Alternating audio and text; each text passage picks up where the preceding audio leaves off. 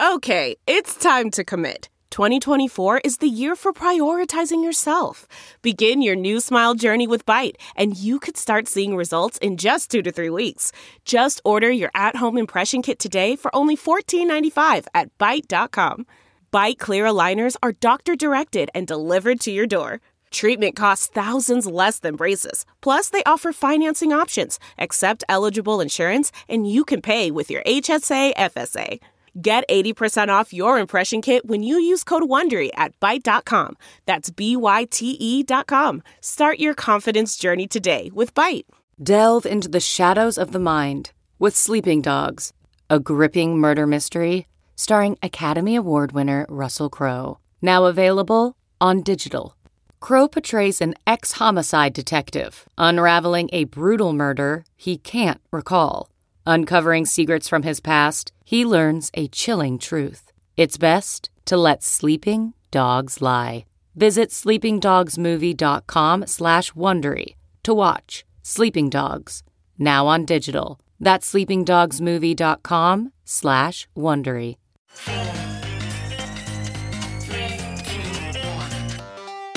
Welcome back to The Breakdown with me, NLW. It's a daily podcast on macro, Bitcoin, and the big picture power shifts remaking our world. The Breakdown is sponsored by Nexo.io, Casper, and Nem, and produced and distributed by CoinDesk. What's going on, guys? It is Thursday, March 18th, and today we are talking about why a Norwegian billionaire is betting on Bitcoin's positive environmental potential. First up, however, let's do the brief. First on the brief today, a quick follow-up on the FOMC meeting from yesterday and the Powell press conference. Here's how Lynn Alden summed it up. She tweeted, Powell reaffirmed today that they're not going to front-run inflation, not going to consider a taper of QE or a rate hike until their inflation measures spend some time above 2%. He pushed back a bit on the market beginning to price in some rate hikes. Lynn also summed up the market's immediate reaction as dollar down, gold up, stocks up, Bitcoin up. But what about a day later? The Wall Street Journal's banner headline is Treasury Yields Surge Again. And specifically, they're talking about the 10-year Treasury yield moving from 1.641% yesterday to 1.731% today. Effectively, the market still doesn't believe the Fed, or doesn't have conviction that the Fed is going to be able to keep this accommodative monetary policy the way it is for much longer. A quote from that piece, despite the signals that the Fed is sending, many investors think that the central bank will have to start raising interest rates as soon as 2023 to combat an anticipated increase in inflation. The Fed's promise to support the economy now could even lead to faster rate increases later because it could help generate the type of inflation that has been largely missing over the past decade, these people argue. So effectively, nothing has changed and we're still in this cycle, and you can bet that next month at this time we'll probably be having the same conversation. Second on the brief today, an interesting anonymous financing round for a DeFi primitive. Sometimes working in the Bitcoin and crypto space is like having a preview of the future, and I think this is an example. Today, a deal was announced that Alchemix Finance has raised $3.1 million of strategic financing in addition to $4.9 million from an over-the-counter token sale deal. This is a new DeFi project that combines yield generation with a lending platform that allows drawing loans based on future income. What's interesting for me right now isn't actually the protocol, at least not for the purposes of this podcast. What's interesting is that the team behind the protocol is anonymous. Jason Choi, who, by the way, has a great podcast if you're interested in DeFi, and who is an investor with the Spartan Group, said that they arranged the entire thing via memes and Telegram. Now, anonymity is an important part of the future of many of these protocols, especially in a confusing and fast-changing regulatory landscape. I anticipate that this type of anonymous financing will become more common, and each time it happens, it de-risks the whole idea somewhat for the next anonymous team. Third and last on the brief today, could we finally see a Bitcoin ETF? The SEC has published Van Eck's latest Bitcoin ETF application. Van Eck were the first to put forth a gold ETF. They've been in this business a long time, and they've been trying for years for a Bitcoin ETF. The SEC publishing their application means that the formal review process is now kicked off. The SEC has 45 days from here to either accept or deny or extend the application, and in truth, it can extend the application up to 240 days, so it may not actually be the beginning of the end, even though the formal review phase is now underway. There's a lot of speculation that under new SEC Chairman Gary Gensler, the organization will be more hospitable to a Bitcoin ETF. What's more, recent ETF approvals in Canada could theoretically put pressure on the US to have a version that is domestically regulated as well. But still, it is far from a sure thing, and something we'll just have to keep watching. But with that, let's shift to our main discussion. Some of you will have heard this story last week. I've actually had this podcast prepared for a couple days, and it just keeps getting pushed out by news like the Morgan Stanley news yesterday, et cetera, but I think it's really important for a couple reasons, and I wanted to share. Kjell Roque is a Norwegian billionaire. He's worth about $5.46 billion. He started as a fisherman and built a global fisheries business. In the 1990s, he became the largest shareholder and eventually merged his company with Aker ASA, which is a holding company and an industrial investment company that has interests in oil, gas, maritime assets, and marine biotech. To get a sense of his view of money, he joined Bill Gates' Giving Pledge, which is a pledge for billionaires to give away at least half of their money while they're still alive. And if we're giving a full background, we should note that Roque has actually served time in jail for corruption. That hit me as a big banner headline that we probably should dig into, but when I did look into it, it was a little bit underwhelming compared to what you might think, given that he's a billionaire. In 2007, he was convicted of fraudulently obtaining a license to captain a large pleasure boat and served 24 days of a 120-day sentence. So basically, it's not cool, but it's also not some crazy scandal, especially given billionaires these days. With that out of the way, what is the news? Last week, Roque announced that Aker had established CT with a capitalization of 500 million NOK, about 58 million USD. CT has three parts of its strategy. The first is to, quote, use Bitcoin as our treasury asset and join the community. In Bitcoin speak, we will be hodlers. So boom, new Bitcoin treasury holder added to the party.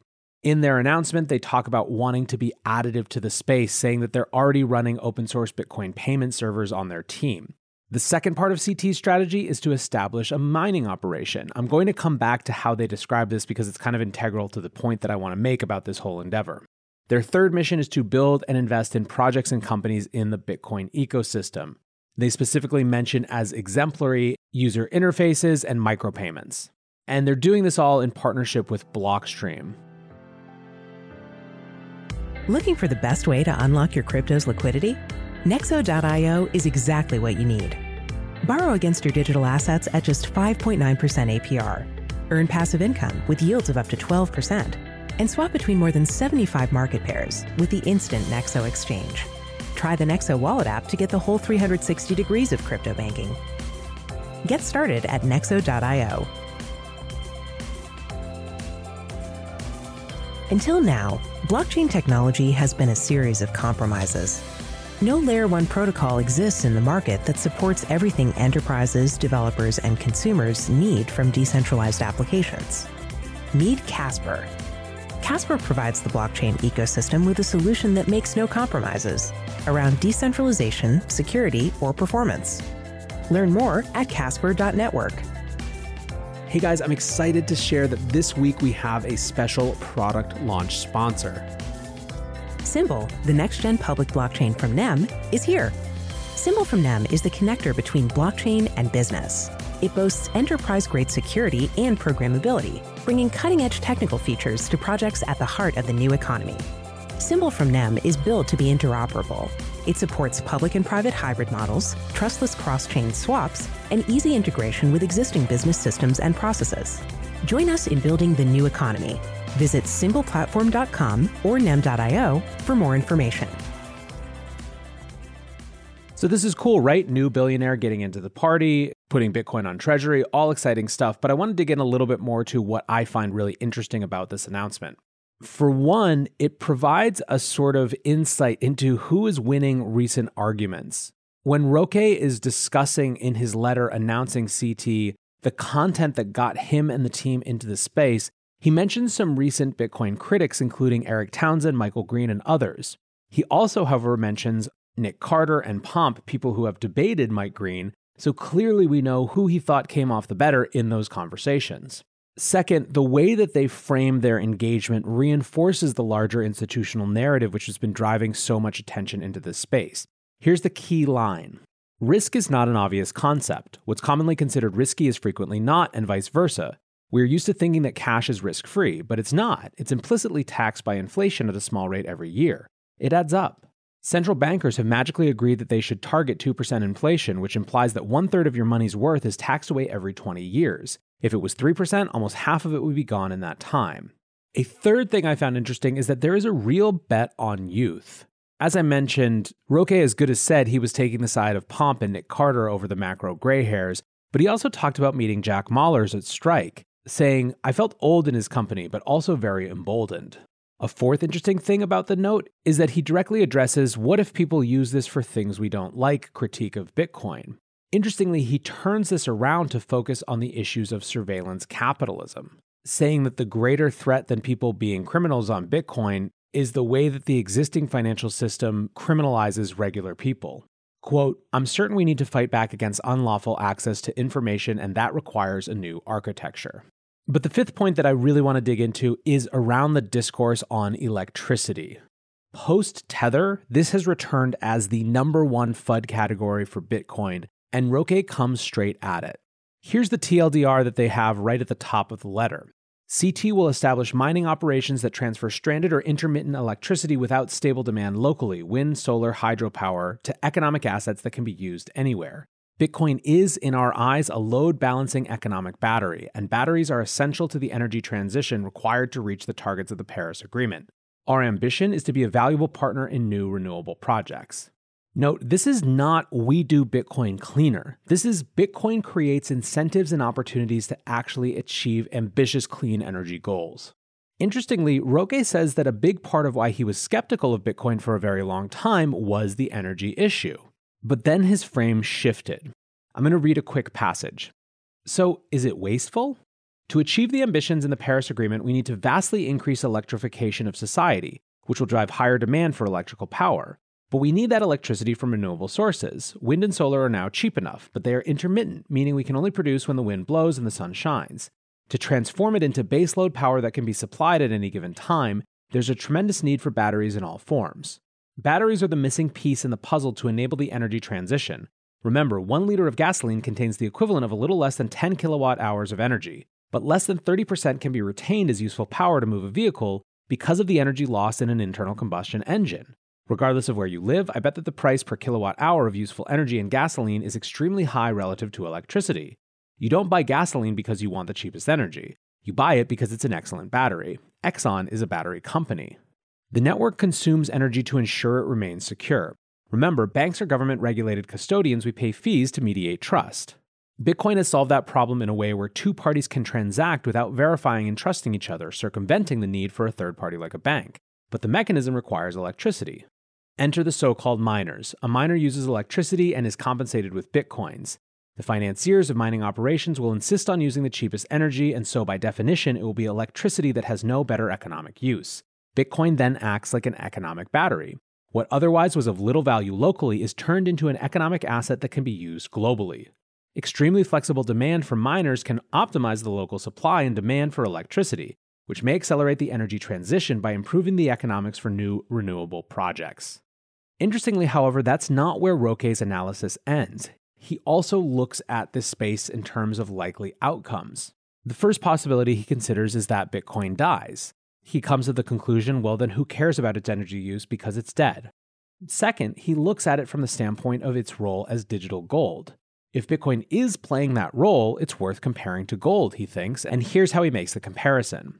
The estimated CO2 emissions for producing new gold is more than 100 million tons per year. Estimates vary, but recent studies put Bitcoins around 30 million tons annually. That's less than 1/3 of gold's CO2 emissions. And as renewables increase in the mix, Bitcoin's CO2 emission intensity should drop significantly. Note that this is still disregarding the cost of refining and storing gold, as well as the negative impact land excavation in less compliant regions of the world has on both people and the environment. So basically, he's saying that, look, if it is digital gold, let's compare it to gold, and it comes out pretty favorably. The third perspective he looks at it from is what happens if it's a breakaway success, that is, even bigger with huge demand. He basically argues that this scenario, by definition, means that the value of single transactions becomes huge, with much more activity on second layers and side chains, and effectively comes to the answer that if it's worth it, i.e. people are willing to pay the fees, it's worth the energy. So to sum up this argument in total, if it's a bubble, it dies and consumes nothing. If it's digital gold, it's more efficient and will emit much less than the asset it disrupts. And if it's really successful, it's because of demand from truly value-creating applications that define our future and should be worth the electricity. To me, what makes this argument so exciting is that rather than just being like, well, look at how much renewable energy it's using, is it really engages with the issue head on. It talks about both how Bitcoin could be an incentive for a different type of energy environment, but also looks at it from a real honest standpoint of values and what it's worth to us to have this system. One of the things that gets lost so much in our conversations about energy is that we have to use energy for some purposes, and ultimately these are value judgments about what it's worth and what it's not. Joe Weisenthal from Bloomberg, who isn't always Bitcoin's best friend, actually put this pretty succinctly in a tweet a few weeks ago, where he said effectively that the problem with the Bitcoin energy argument is that it's really, hold aside all the details, defined by whether you think Bitcoin is valuable or not. If you don't think Bitcoin's valuable, it doesn't matter if it uses some percentage of renewable energy, you just don't think it's a good use of energy. Ultimately, that's kind of true, and I think it comes down to the same thing for everything. If you don't give a crap about Christmas lights, you probably think that the fact that they use more electricity than Estonia isn't a great idea either. These are values judgments, and we live in a subjective world where we have to make them. So I like seeing these new high-level thinkers who are getting into this space actually confronting that type of issue head on, rather than just glossing it over. Anyways, guys, I thought it was a really interesting letter. I'm excited that Roque is getting into this space. It feels to me like he's going to be a good actor in it, and I appreciate you listening. Let me know what you think about this on Twitter, and I will talk to you guys more soon. Until tomorrow, be safe and take care of each other. Peace. Why? If you have T-Mobile 5G home internet, you might be hearing this a lot. Why? Every time your internet slows down during the busiest hours. Why? Because your network gives priority to cell phone users. Why? Good question. Why not switch to Cox Internet with 2 times faster download speeds than T-Mobile 5G home internet during peak hours? Okay. Stop the whys and visit cox.com/5G home for details. T-Mobile prioritizes certain T-Mobile phone users over home internet users during times of congestion.